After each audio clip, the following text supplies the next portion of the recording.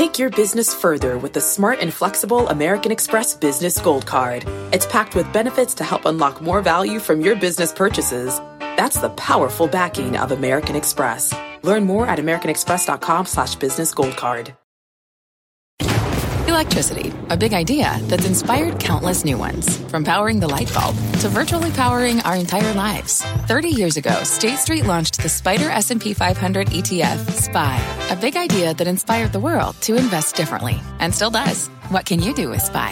Before investing, consider the fund's investment objectives, risks, charges, and expenses. Visit ssga.com for a prospectus containing this and other information. Read it carefully before investing. SPY is subject to risks similar to those of stocks. All ETFs are subject to risk, including possible loss of principal. Alps Distributors, Inc. Distributor. My mission is simple, to make you money. I'm here to level the playing field for all investors. There's always a bull market somewhere, and I promise to help you find it. Mad Money starts now. Hey, I'm Cramer. Welcome to Mad Money. Welcome to Cramerica.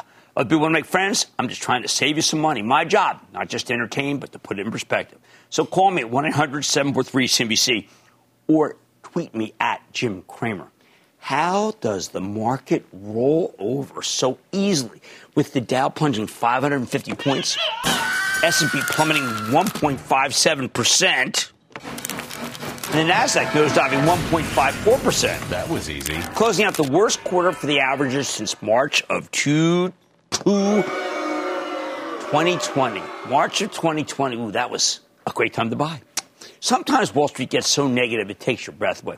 Out of nowhere, we've gone from believing the American economy is strong, maybe too strong, to now thinking it's in a tailspin. It's so bad that now people are gloomy about everything, every industry. Each day they pulverize a new sector. Today was the bank's turn with an expectation of a surge in bad loans. They have hardly any bad loans. Yesterday it was cell phones. They're red hot. PCs. The day before, retailers. Apparel. Monday it was home building. Who will be on the rolling red hot bear griddle tomorrow? All right. I think the pessimism is getting out of touch with reality. But before I explain why, you need to know how we got here. Remember, a year ago, we had no idea how our country would beat COVID. It was an odd time. Many thought we'd soon be back to normal, but every time a new strain popped up, we collectively panicked. We already knew inflation was a problem a year ago, but the Fed figured it would wait once it had to go away, right? It had to go away once we got past the pandemic and induced supply disruptions. Then the Delta variant came along. The health regulators told us to stay home. And the return to normalcy, it got delayed. Once we finally got over Delta, Fed Chief Jay Powell announced that it was really ready. He was ready to stamp out inflation. It was November. But a couple of weeks later, Omicron hit. And the Fed braced for the possibility of another lockdown, which seemed reasonable given we thought that Omicron might be as deadly as all the other strains, maybe worse, certainly more contagious. That's why Powell postponed raising interest rates until earlier this month. In retrospect, of course, that was a mistake. Turns out we didn't need to worry about more lockdowns once the bulk of the population had been vaccinated. Policymakers are always fighting the last war. And for COVID, the last war was March of 2020, but who knew? Meanwhile, the pandemic has transformed the economy in ways we never thought could happen. First, unbelievably, many people who never dreamed of owning a second home decided to buy one because so many jobs went hybrid. Then they had to furnish it, burnish it, and get a car to drive to it.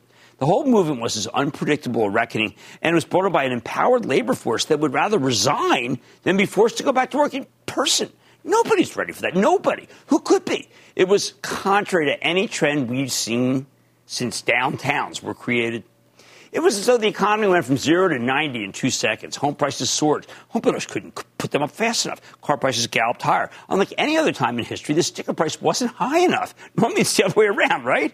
Used car prices traded over new car prices because there weren't any new cars. Now, in fairness to the home builders and automakers, many of the executives who run those companies thought we were headed into a prolonged recession back in 2020 when the pandemic first hit. Hey, the stock market certainly signaled that. They decided to throttle back all their 2021 ordering. Ooh, that's where it went wrong. Because we're talking about throttling back orders for tools, washing machines, carburetors, gasoline, semiconductors. So here's what happened. Everyone got it completely wrong. Every single judgment made has been upended. Much of it, again, because we embraced a new form of work, hybrid. The rise of remote work may be the most important economic transformation in my lifetime. And again, I don't want to blame Jay Powell for missing this, because everyone missed it. The auto companies cut back production when they should have increased production. The home builders need to put up as many homes as possible, but they put up fewer. We should have been building semiconductor plants left and right. We built none.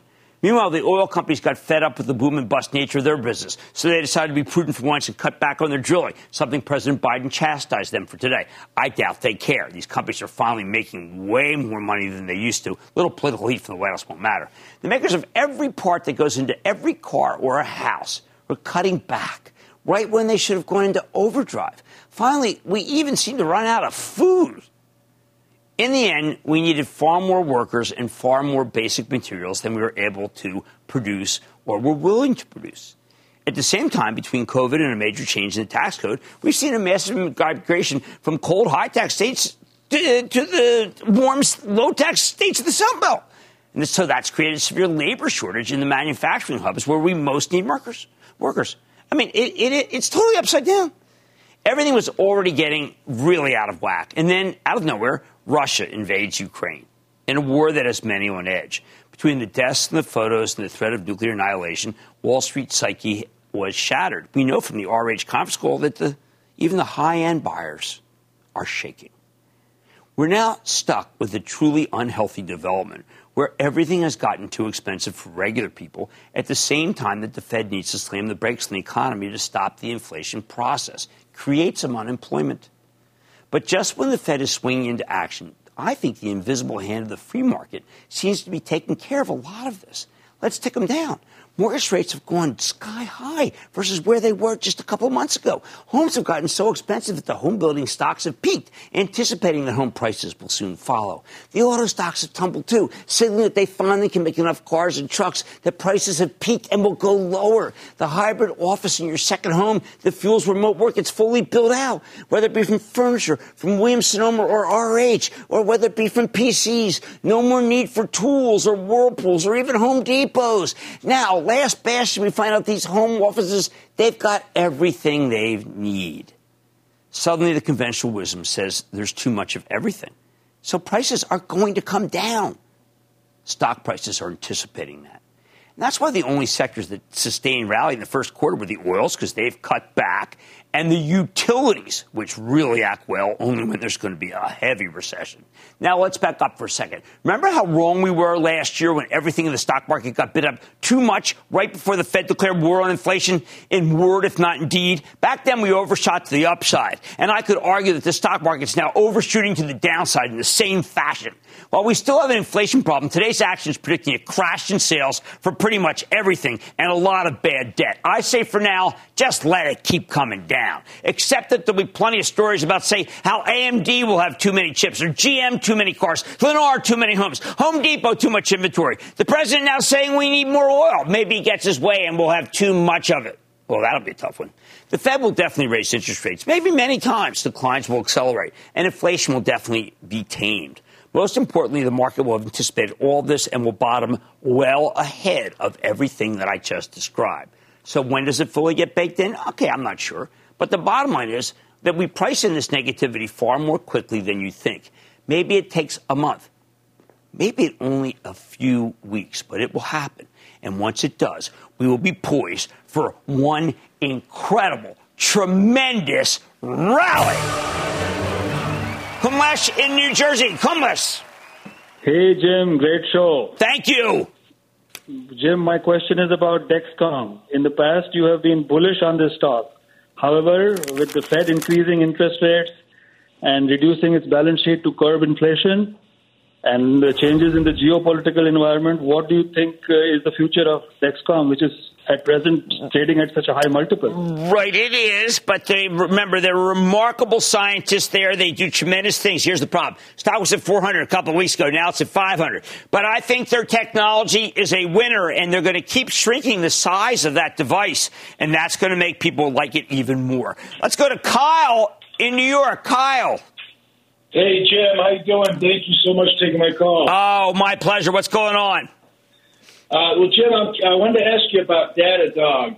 I'm a newer investor, but I got into it and had a nice peak over the last, 2 years or so with some of the other cloud companies, but has dropped off a little bit. I'm wondering, have they hit their peak, or what you think about it? Well, first, it is a great company. I mean, a terrific, terrific company. However, it is losing money. And we are non-operating, but it is losing money. Now, we do not want to recommend any stocks on this show right now when the companies are losing money. It's just too painful and hard. All right. Sometimes pessimism can get out of sync with reality. But for now, I say let that pessimism build. I think the market will price it in more quickly than you think, and then we could be poised for a great rally. Those people who belong to the investing club know we've been selling and selling and selling the last tranche, not just because of our distribution. Mad Money tonight. Palo Alto Networks, one of the few areas, by the way, that is still strong is cybersecurity. They're on the front line of defending the enterprise from cyber attacks, and I'm learning more about the state of the space with the company's CEO because of what's happening with Russia and Ukraine. Then the dollar store operators typically are what you should buy here. They look inexpensive, but are you getting the stocks of major players Dollar General and Dollar Tree at a discount, or is it still at a premium? I'm going to give you my take. And you've called in and stumped me on some stocks. I'm turning in my homework on a couple that I've been watching, and I got to tell you, one of them is downright exciting. So stay with Cramer.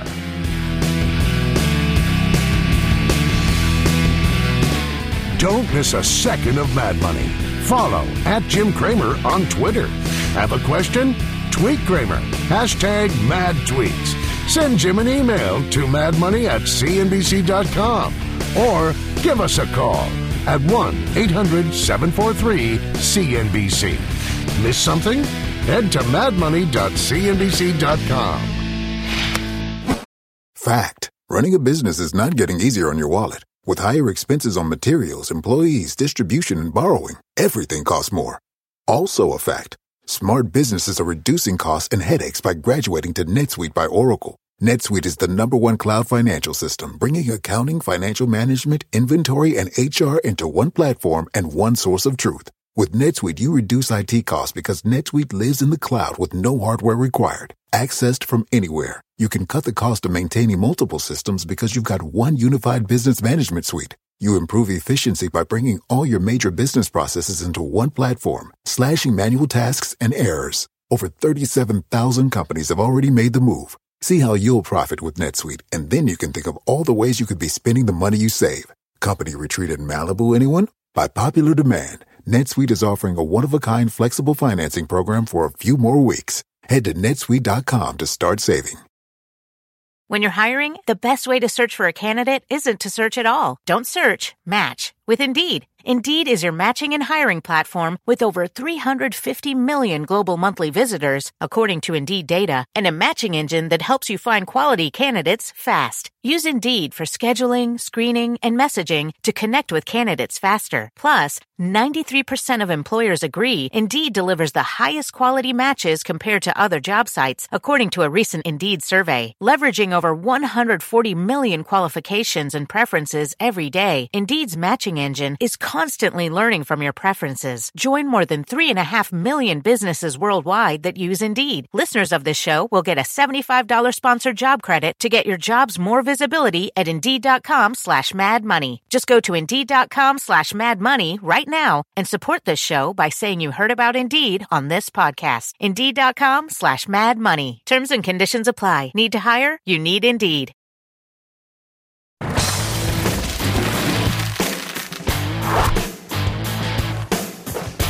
Look, it's been tough out there, but not every growth stock has been eviscerated over the last 4 months. At least one subgroup has held up incredibly well, and that's cybersecurity. In a world where new digital threats emerge constantly, from ransomware and supply chain attacks to nation-state hackers, including the one that's invading Ukraine, both businesses and governments around the world know they need to spend more money to protect themselves. But not all cybersecurity stocks are created equal. The newer ones with little in the way of earnings have been crushed like everything else with the same profile. But some of the more mature operators with great management are doing terrifically. Take Palo Alto Networks, which just hit a new all-time high today before pulling back a bit. Not only does Palo Alto have everything an organization needs to protect its networks, its cloud, on-premise, you name it, they also turn a profit in the process, and a handy, big, nice profit. There's a reason the stock has surged 31% since we last spoke to the CEO, right after the company last reported 5 weeks ago. Since then, we've seen the rise of a new hacking group that's been hitting some of America's most sophisticated tech companies, not to mention further escalation from Russia. So let's check in with Nikesh Arora, the chairman and CEO of Palo Alto Networks, get a better sense of the cybersecurity landscape. Mr. Arora, welcome back to Mad Money. Thank you, Jim. Okay, Nikesh, I've been reading this Unit 42 threat intelligence, and it's just incredible. It's both eye-opening but also, frankly, scary. Can anyone protect themselves, or is everyone vulnerable? Look, Jim, unfortunately, every one of us is vulnerable, given what we're going through and where we are. But a lot of us can do stuff, and we have been doing stuff, I think, over the last many years, trying to prepare for such times. At this point in time, we all need to be very vigilant. We need to make sure that we control our networks down. We need to make sure that we're constantly monitoring any attempts at infiltration of our networks. And we also have to have a contingency plan in place. We have to make sure that if we get impacted, we can restrict the impact to a small segment of our business and make sure we have backup plans to come back up again. That's what we do in moments of crisis. True, but then I look at the list, okay? Facebook, they're brilliant people. AWS, we love them. Fastly, that's an outfit just dedicated to secure sites. Akamai, they were always considered to be the gold standard. We got a Verizon issue. And then, finally, Okta. I mean, Okta, Nikesh, come on, Okta is the people. That's who we rely on to have our entity protected. Jim, what's interesting is the cyber attackers have gone from being hobbyists to professionals. I mean, you're a professional, you look and you go for maximum impact. And how do you get maximum impact? You get maximum impact by embedding yourself into something we all use. That's how you've seen over the last 2 years, the hacks have been towards supply chain software, Okta, something we all use for identity, Microsoft Exchange Server, SolarWinds, something we all use for IT configuration, Log4j, something we all use in our development process. So you are seeing more and more supply chain attacks. And what that does is allows them to get embedded in specific targets. So when they tomorrow want to come looking for a company, a piece of critical infrastructure, they can then go look through all these hacks and see which ones of them still have that vulnerability persisting or which ones infrastructure they've been able to go and sleep in. So I think from that perspective, they're doing it the right way, unfortunately. And our job is to make sure we're vigilant. We're making sure that none of this stuff get through into our system. That if it does, we have remediation plans, and we have remediation plans that apply to all of our customers quickly. Because the problem is anybody who doesn't patch, anybody who doesn't upgrade has left themselves open to this vulnerability. But for some, remediation might be too late. I mean, Nikesh, I have to think that at a certain point, the bad guys who have stepped everything up since Ukraine aren't going to go for money and aren't going to go for chaos. They're going to go for blood. How can they hurt us? And I'm not kidding. We had someone on talking about heart valves yesterday. And what do we talk about? Can they hack that? Can they hack a machine that works to be able to monitor your insulin? Can they hack the insides of a nuclear power plant? The short answer is yes. And Jim, you and I talked about this maybe 5 weeks ago, and I said, this is the time I'm most concerned about the cyber activity because this time it is not for economic gain. It could be for vindictive reasons. And it's very hard to get somebody to stop if they are intent on causing chaos or causing damage. And that's why we have to be extra vigilant. And by the way, this has been backed up by the White House, been backed up by CISA. They've all said we need to be on full alert, especially critical infrastructure, especially financial services, areas where any degree of shutdown can cause chaos. And I think, I know there's been a lot of conversation around, we haven't seen anything yet, and I think it's early. I think the potential aggressors are still busy dealing with other issues, and at some point in time, because we have done economic sanctions, we have caused some degree of economic warfare, my fear is that we will see some vindictive behavior in our direction, and we need to be ready for it. All right, now, I understand how good they are. Will I ever wake up and find that Cameradon from Russia has been hacked by us, and they are on their knees asking for help? Look, that's not a decision that we as a private enterprise should be taking. We're not in favor of any kind of cyber attacking, but I would leave that for the elected officials to decide what's the right strategy given which circumstance we're in. Of course, we have offensive capability as a nation, and that capability exists in other nations around the world as well. But I hope it doesn't come to that. I think our job is to make sure we protect our infrastructure because our responsibility is towards our citizens and our enterprises in this country and other countries around the world which are on the right side. And that's what we're going to focus on. Okay. So, Nikesh, how does this happen? One of my colleagues got a message. Your bill is paid from Verizon. Your bill is paid for March. Thanks. Here's a little gift for you. How did they get his phone number? And two, how can you resist that? Well, these phishing attacks, these attempts to somehow compromise your credentials are the hardest things to protect against because, there's one attempt to go do the supply chain attacks where they get embedded across infrastructure.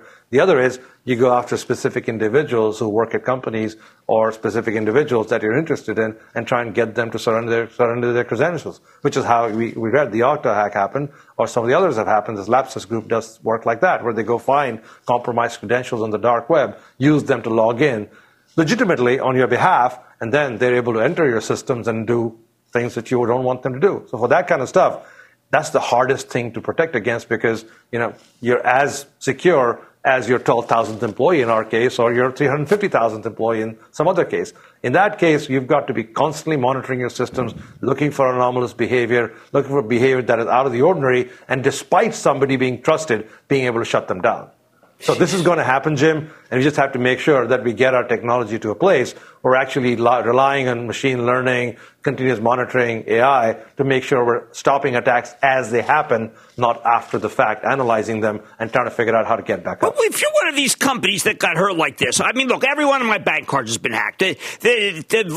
All my phone lines have been hacked. Can I expect one of those companies, don't we have some ability, or is it just totally against the law for one of these companies to be able to say, you know what, we're going after these bad guys? Well, I think, Jim, part of the challenge is that it's not clear who these bad guys are, right? There's so many obfuscation techniques. There are so many different ways. In some cases, there are individuals who are in some remote part of the world, and it's very hard to identify. Our entire legal process and legal system is set up in the physical world. We don't have a digital system, digital world-based sort of legal process or process to investigate. So from that perspective, I think it's very hard to find out actually who did this to you. In the first place. Well, look, I'm glad you're out there. I want everyone, by the way, they all should be reading your blogs, which are the best way to find things out. And you don't mince words. One of the things that's so great, Lapsus or what happened with Okta, I found out about all this stuff because of you and because of your blogs. And I think that's probably the most informed way to keep up with what's happening, which is pretty much, unfortunately, every single day. That's Nikesh Arora, Chairman and CEO of Palo Alto Networks. Thank you, Nikesh. You're keeping us right on target, all right? Thank you, Jim. You in Unit 42, which I would never be smart enough to go to, but I can read their stuff. Thank you so much. Yeah, buddy's back here for the break.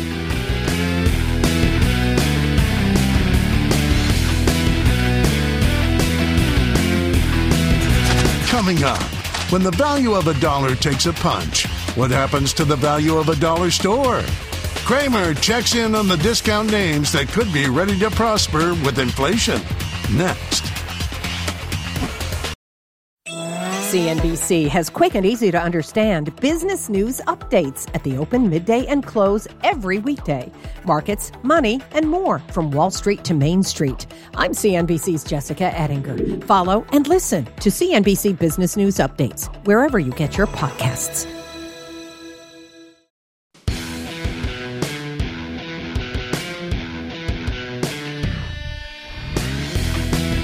What do you do when consumers are getting squeezed like they are now? Between the rampant inflation in everyday goods and the end of government stimulus programs months ago, well, shoppers have to do more with less. That's what we talked about at the top of the show.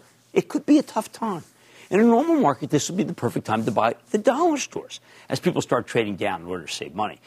But we know this isn't a normal market. We've got the worst inflation in decades, so the cost of making even cheap products has risen rapidly. Meanwhile, there's supply bottlenecks all over the place, causing freight costs to skyrocket. And, of course, labor's more expensive, too. Wow. So if you're running a dollar store, that means you're in a tough spot. Given the nature of the industry, you can't really raise prices like so many other retailers are doing, at least not significantly, because it invalidates the whole premise of the dollar store. That means these dollar store chains have to eat their higher costs rather than passing them on to you. It's a good news, bad news situation. They benefit from the trade down dynamic, but they take a beating on the margin front. You know how much the growth stock buyers that concentrate, guys who concentrate on stocks, they always want to see higher gross margins, not lower. And that's why I haven't spent much time focusing on the dollar stores for you lately. That not all these companies are created equal. There are two major players here. There's Dollar General. You've probably been to one of those. Dollar Tree. I got one right near me. Both reported earlier this month. And while the results were far from perfect, both stocks have roared they've roared really rather amazingly since they reported. And they bottomed in late February. That's why I want to take a close look, because there could be something interesting going on here. First, though, let me give you the backdrop. For years, from 2015 through 2020, Dollar General trounced the stock of Dollar Tree. Look at this. This is a major difference in performance. Really big. Now, the former's up 193, and the latter's only at 40%. And that's over the exact same period, as you can see. We're taking a look. What we're looking at here is 2015 to 2020. Now, that's before you even calculate the value of Dollar General's dividend versus Dollar Tree's lack of dividend. Now, why was there such a large disparity?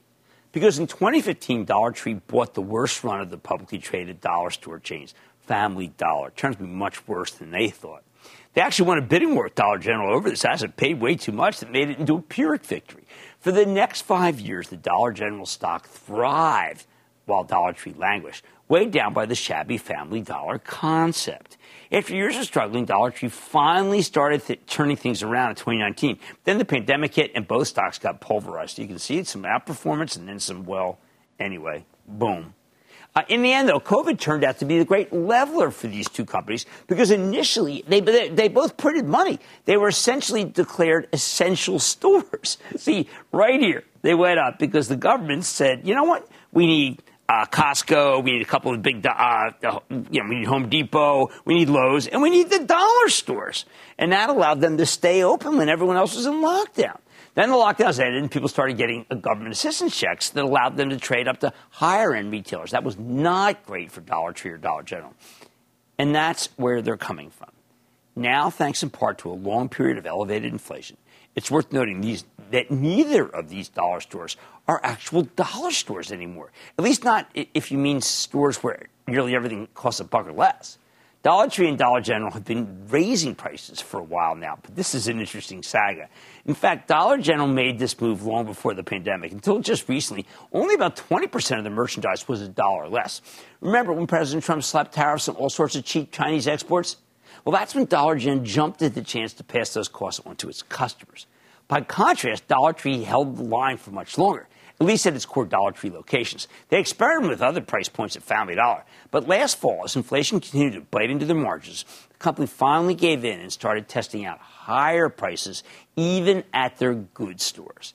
That news last September, accompanied by a monster buyback announcement, caused the stock to catch fire. Now I want you to fast forward to late November. Dollar Tree went all in, okay, increasing the price for essentially all items to $1.25. The buck was already broken, and they figured they got tired of pretending otherwise. Here's the interesting part. As soon as Dollar Tree put through those across the board price increases, Dollar General goes in the exact opposite direction.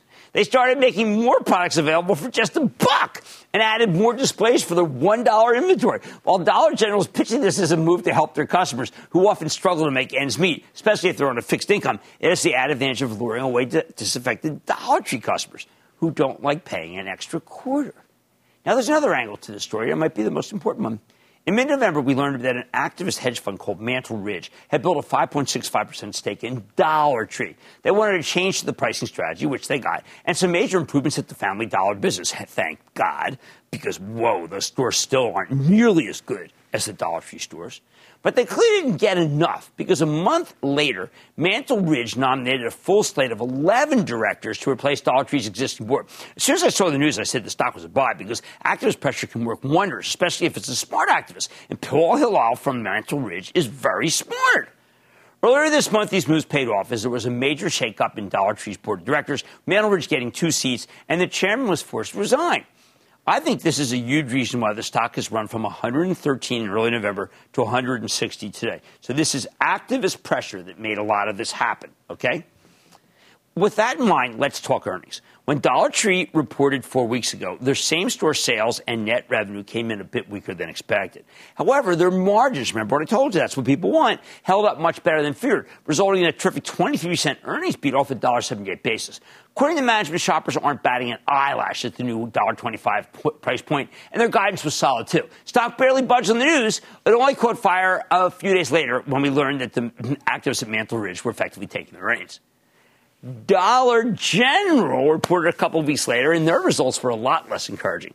Weaker than expected sales, weaker than expected gross margins, and only a tiny 1-cent earnings beat. While Dollar General's guidance for the current quarter was outright bad, their full-year forecast was much more bullish, which that's very unusual, which allowed the stock to actually rally in response. Doesn't hurt that they got an aggressive expansion plan that Wall Street greeted with enthusiasm. And, of course, this is what you buy, needless to say, as I said at the top of the show, when people think we're going into recession. They trade down. Stock jumped from 212 to 230 over the next couple of days. Let's pull back to the low 220s since then. How about valuation? Dollar General, slightly cheaper, 19 times this year's earnings estimates versus over 20 times for Dollar Tree. They both have similar size buybacks. Dollar General is still the only one that pays a dividend, and they just raised the payout by 31%. But even then, it still only translates to about 1% yield. Where do I come down? Here's the bottom line. If you want a consistent operator that doesn't need to do anything too crazy to beat the estimates, well, that's Dollar General. Even though they're lowering prices, I think that's a good long-term strategy to win over customers. Dollar Tree is more of a high-risk, high-reward turnaround play, where the stock could have a lot more upside if they pull off the execution. But if they screw it up, you can kiss your gains goodbye. Oh, and a shopping tip, I love my Dollar Tree a lot more than I like my Dollar General. Let's go to Stallion in Wisconsin. Stallion. Hey, Jim, how are you? I am good. How are you? Hey, good. Hey, question. Shopify was on a huge run during COVID. However, the stock dramatically decreased during earnings. Do you think the company is overvalued, or do you think it's a buy? Wow. What a great question, because you know I like Shopify, and I've liked it from much lower levels. What I have to say is it's now a show-me stock. The last quarter was not what people wanted. So we literally have to wait for this quarter to see that it was just something, a new trend, or whether it was just one-off. I'm sorry, but you may think that that's a punt, but I have no choice. I got to see the quarter. Fred in California. Fred. Oh, yeah, Jim. Whoa. What's up? So, thanks for taking my call. Of course. And you gave me an A-OK on my investment in Qualcomm. The other stock I like, it's a place I buy gas, cheapest price in town. I stop for lunch there and get a slice of pizza, and I go in the store. I can buy my beer, wine, steaks, and even buy lobster. I can also buy my clothes, pots and pans, appliances, pharmacy products, even tires when needed. When people check out, their shopping carts are filled to the brim. Wow, what a place. I think I should buy stock in Costco. What do you think, Jim? I actually do every one of those things except for not the lobsters. I get the crab legs. The ones much better than where you can get them anywhere else. The answer is yes, you should buy. Buy slowly because it does come down. Huge position for my charitable trust. And we talk about it all the time. It's one of the few positions we did not want to touch when we had the distribution that we gave, of which we're dribbling money out very proudly to $100,000 today to First Aid, just for people who are disadvantaged, let's say, by what the Russians are doing in Ukraine, which I feel is a travesty. Anyway, it's a tough run. When you're trying to run a dollar store when everything goes up in price, to keep it at $1. However, Dollar Tree and Dollar General are two players worth watching because they've been dealing with this very well. Dollar General is the consistent operator with a great strategy to win over customers. Dollar Tree, much more of a high-risk, high-reward turnaround play. Remember, go to them before you buy. Make sure you get comfortable with the concept. Much more made money at. You stump me on Alto Ingredients and Gladstone Land. I'm going to turn in my homework with the two stocks to see if either provides an enticing buying opportunity. And what can the United States do to aid Ukraine in their fight against Russia? You know how aggrieved I am about this. I'm discussing some potential actions. And all your calls rapid fire in tonight's edition of the Lightning Round. So stay with Cramer.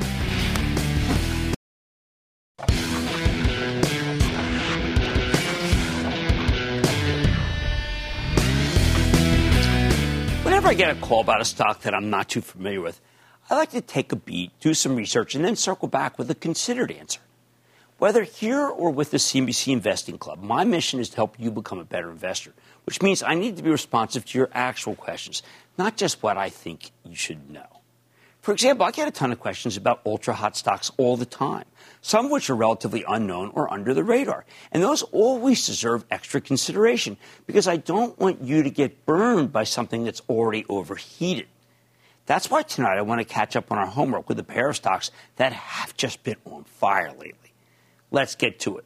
On March 1st, Near in Pennsylvania asked about a teensy tiny company called Alto Ingredients. that's barely big enough for us to talk about. And that's because there's certain size considerations for what we say on air. And I said I had to do some digging to get familiar with it. Now, right off the bat, I need to apologize for taking too long to circle back to this one. When you asked me about Alto, it was just trading at $5 and change. Since then, it's rallied 17% to just under $7. In retrospect, it was obviously a fabulous opportunity. So what's the story here? Okay, Alto Ingredients makes specialty alcohols and other essential ingredients that are derived from crops. We're talking ethyl alcohols, renewable fuels like ethanol, along with foodstuffs like yeast, corn, gluten, high-protein feeds for livestock, grain-neutral spirits, even carbon dioxide for the beverage industry. They've got exposure to a broad array of end markets: home, health, and beauty, food and beverage, essential ingredients, renewable fuels. And within those end markets, Alto's got a pretty impressive list of customers, including everyone from Procter & Gamble to Nestle to Church & Dwight to Chevron. However, the company's also got a history. That's not so good. Alto Ingredients originally came public in 2005 under the name, some of you probably know this, you're just going to laugh when you hear it, Pacific Ethanol, right? And for most of its existence, the stock had been a total dog. Initially, the business was all about making ethanol for cleaner, greener fuels. Back in the day, there was an ethanol boom that imploded a little over a year after Alto came public. Then it got hit with another huge leg down when the price of oil peaked in 2014, which made ethanol totally uneconomic versus fossil fuels. These guys lost money pretty much every year from 2015 through 2020, with the stock plummeting to just 22 cents when the COVID crash hit 2 years ago. From peak to trough, Alto lost 99% of its value, which is a situation that companies rarely come back from. But in the last 2 years, Alto Ingredients has rallied exactly 3,000% off its March 2020 lows. How do they do that? One word: diversification. Before the pandemic, these guys had a small sideline in specialty alcohols that go into hand sanitizers. And that business, of course, caught fire thanks to the pandemic, essentially saving the company from ruin. By the fall of 2020, management realized they were on to something. So they announced a complete strategic realignment, shifting from its focus from ethanol to specialty alcohols and essential ingredients. That's when they changed the name from Pacific Ethanol to Alto Ingredients. Unfortunately, management overestimated the scale of the opportunity. They started missing sales expectations in the fourth quarter of 2020 because the forecasts were too high, and they struggled with execution for much of last year. That said, Alto's also made some important moves. They sold off some ethanol capacity. They used some of those proceeds to pay down all of their long-term debt. They even made a small acquisition a couple of months ago, picking up a profitable specialty alcohol business. Now, though, in an ironic twist of fate, Alto's stock has caught fire, and this time it's all about ethanol, which is suddenly a lot more competitive with the price of oil back in the triple digits. And that's how the company could shoot the lights out when reported just 3 weeks ago. Where do I come down on this one? While I'm wary of anything that's up more than 40% for the year, Alto is what I call an orphan stock. It's a $500 million enterprise with light analyst coverage. Only 3 analysts follow the stock. They all seem to like it. This could be terrific material for speculation in the right environment. Now, it doesn't hurt that Alto's only trading at 13 times earnings, assuming they can make the numbers this year. In the end, it's pure speculation. If you believe oil prices can stay elevated, then I think Alto Ingredients could be worth betting on. But I recommend buying it in gradual small increments and only with money you can afford to lose. What can I say? Near's got horse sense. Next up, last Wednesday, we got a call from Terry in Washington about Gladstone Land Corporation. I said I'd circle back. Gladstone is a real estate investment trust, or a REIT, that specializes in farmland that it leases to farmers on what's known as a triple net basis, meaning the farmer is on the hook for rent, insurance, maintenance, and taxes. Now, this thing used to have a fabulous dividend yield, but even though management has consistently raised the payout, well, guess what? They haven't been able to keep pace with the massive run in the stock over the last couple of years. So, in other words, distribution's good, but the stock's going up, so the yield's going down. The run in Gladstone is actually pretty straightforward. We've had extreme food inflation, and you better believe that makes farmland much more valuable. Even before Russia invaded Ukraine, potentially taking 13% of the world's total calories off the market, thank you, AGCO, for that figure, demand for farmland was growing. Between a steadily rising global population and a steadily shrinking supply of arable land, a farm turns out to be a real good investment. I know, I bought one myself. That said, Gladstone's most recent leg higher is all about Ukraine. Ever since the breadbasket of Europe became a war zone, this stock has rallied roughly 27%. So the question is, can you continue that rally? Let's start with the positive. Gladstone's a very well-run company. Their acreage is 100% leased, and they've got a strong system in place for bringing new property that's perfect for farming. Long-term, I believe it's an excellent business, and I'd be a buyer at the right price. But I don't think the right price is this price. Right now, Gladstone sells for 46 times this year's funds from operations, FFO. That's the real estate investment trust equivalent of earnings. That's incredibly high. By comparison, our favorite data center REIT, Equinix, sells for 25 times funds from operations. And that's a great one. I can't count on buying Gladstone up here. Sometimes you just have to admit that you missed it. The bottom line, stock picking is like baseball. There are times to swing away and times when you have to keep your bat on your shoulder and wait for a better pitch. You have my blessing to swing at Alto Ingredients. But Gladstone land is coming in way too high. Mad Money's back after the break. No need for a meteorologist. Today's forecast calls for thunder and lightning. The lightning round is next.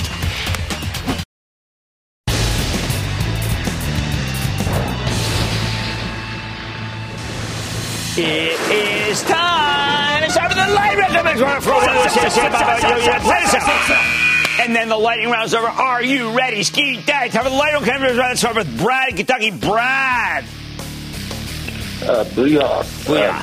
Booyah. I was wanting your take on EVgo or any electric vehicle stock. Okay, electric vehicle. The only electric vehicle stock that I'm recommending right now is Tesla. This one's losing fortune. No, thank you. Let's go to Rick in Pennsylvania. Rick. Booyah, Jim. Booyah. How are you? I am good. How about you? Good, good. First-time caller. Thank you. Long-time listener. Thank you for calling. I have GEVO. I'd like your opinion, please. Okay. Yeah, so that's alternative fuels. It should be working better here, but it's losing too much money. And ever since November, the money losers are stocks that just go down. Let's go to Michael in Rhode Island. Michael. Booyah, Cramer. Booyah. After this company spins off Warner Media, they should be value-friendly and offer a great dividend. What are your thoughts on opening a long-term position in AT&T? Maybe long-term. Right now, I think they're doing terribly. It's just not a great company. There we go. Let's go to Tyler in Georgia, please. Tyler. Hey, Jim. Booyah. Booyah. First-time caller, long-time listener. Great. What's on? Hey, What's thanks up? for what you do for us out here. Cosmos Energy, KOS. What do you think? Good company. Good company. Makes a lot of money. Kind of interesting to me. Want to pull back? You got to buy it. Just the right place to be. Let's go to JJ in New York. JJ. Hey, Professor, I have a question for you. What do you think of RADA, R-A-D-A Electronics? Man, that stock is just... Look, everybody wants defense contractors. This is an Israeli defense contractor. It is a very good company. However, it has just doubled. So I can't recommend a stock that just doubled. And that, ladies and gentlemen, is the conclusion of the Lightning Round. The Lightning Round is sponsored by TD Ameritrade. Coming up, Cramer explains why Russian oil may be the factor to demoralize Ukraine and why that would be a black mark on Western ideals. Next.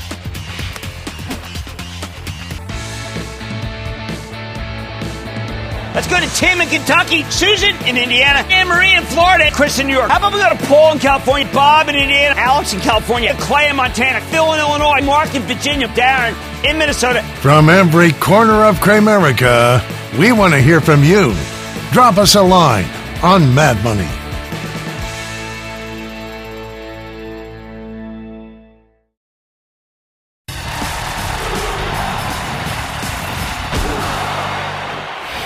When the book is written on the Russo-Ukrainian war, I hope it won't say that the Ukrainians lost because the West sold them out. But sadly, that's looking like an increasingly real possibility. The main issue, too many of our European allies are hostage to Russian natural gas supplies. Putin's been pushing for them to pay for that gas in rubles. See, he's killing two birds with one stone. He's raising money and propping up his currency in the process. Now, so far, Western Europe has refused, but they haven't had to contend with energy shortages yet. If they blink, it would be a huge problem. Russia's highly dependent on imports, meaning anything that props up the ruble is great news for Putin. You've got to understand, Russia has an economy the size of Italy, with infrastructure that feels more and more like Argentina. Too many of our leaders seem confused about this. They think we're up against the old Soviet Union, an admitted military and economic powerhouse. But the Russian army of today has no Zhukov, the general who crushed Nazi Germany in World War II. They can't even consistently supply their soldiers with food and fuel. Yet our government seems terrified of angering Russia by aggressively outfitting the Ukrainian army with offensive weapons for fear that Putin will go nuclear. The White House has blocked the sale of key fighter aircraft that Ukraine's pilots have been trained to use. Tanks totally off limits. Do you know, it wasn't until yesterday that we finally agreed to send them a paltry 100 Switchblade drones, one we know about from having their maker, AeroVironment, on the show. Now it's a big upgrade from what we've been sending them because it has enough range and flight time to find Russian artillery positions and wipe them out. And artillery is exactly what Ukraine needs to destroy, given the constant Russian bombardments, which often, of course, target hospitals. But why only 100? I think Biden's too timid. Speaking as someone who vividly remembers the Cold War, there's not much we can do if Putin's truly unhinged enough to use nuclear weapons. But his other leverage, the natural gas that runs from Russia to the West, is something we can take care of maybe within a year. We just need Germany to recommission some coal plants for a bit, while shifting all of our liquefied natural gas, or LNG, to the EU for the duration of the crisis. The president did loosen the Federal Energy Regulatory Commission rules that made it well nigh impossible to build new pipelines that you need to move gas from one state to another. We have a ridiculous amount of natural gas in this country that we're just sitting on because we lack the infrastructure to export it overseas in large quantities. But the president has since dropped the ball on natural gas coordination. More important, he's decided to use the Strategic Petroleum Reserve to temporarily lower gasoline prices. That was not the reason why it was formed, and it's not all that effective. And browbeating the oil companies to become more reckless again after years of them being reckless, that's not going to work either. Let's see. Lower gasoline prices here, Russian gas there. How about supporting Ukraine with armaments to fight against the Russian war machine, a war machine that's financed by European natural gas purchases? Why not give the Ukrainians 1,000 of the Switchblade drones, the 600 if you want to Google it, you'll find it. Why not make it clear to the Russians that they've won all the territory they're going to win, and now it's about to be taken back if they don't come to the bargaining table seriously immediately? What are we so afraid of? The Soviet Union was 100 times more threatening than contemporary Russia, but that didn't stop us from arming their enemies in Afghanistan to the teeth in the 70s and 80s. I think we should be less afraid of nuclear retaliation and more afraid of letting down a country that desperately needs our help. It's a humanitarian crisis and a military crisis, but the former can't be resolved until the latter gets better. Let's just hope our leaders recognize that Russia needs to be decisively beaten here, not appeased. As long as Germany and France are arming Ukraine with one hand while they buy Russian natural gas with the other hand, we've got a real problem. I like to say there's always a bull market somewhere, and I promise to try to find it just for you right here on Mad Money. I'm Jim Cramer. See you tomorrow. The news with Shepard Smith starts now. CNBC has quick and easy to understand business news updates at the open, midday, and close every weekday. Markets, money, and more from Wall Street to Main Street. I'm CNBC's Jessica Ettinger. Follow and listen to CNBC Business News Updates wherever you get your podcasts.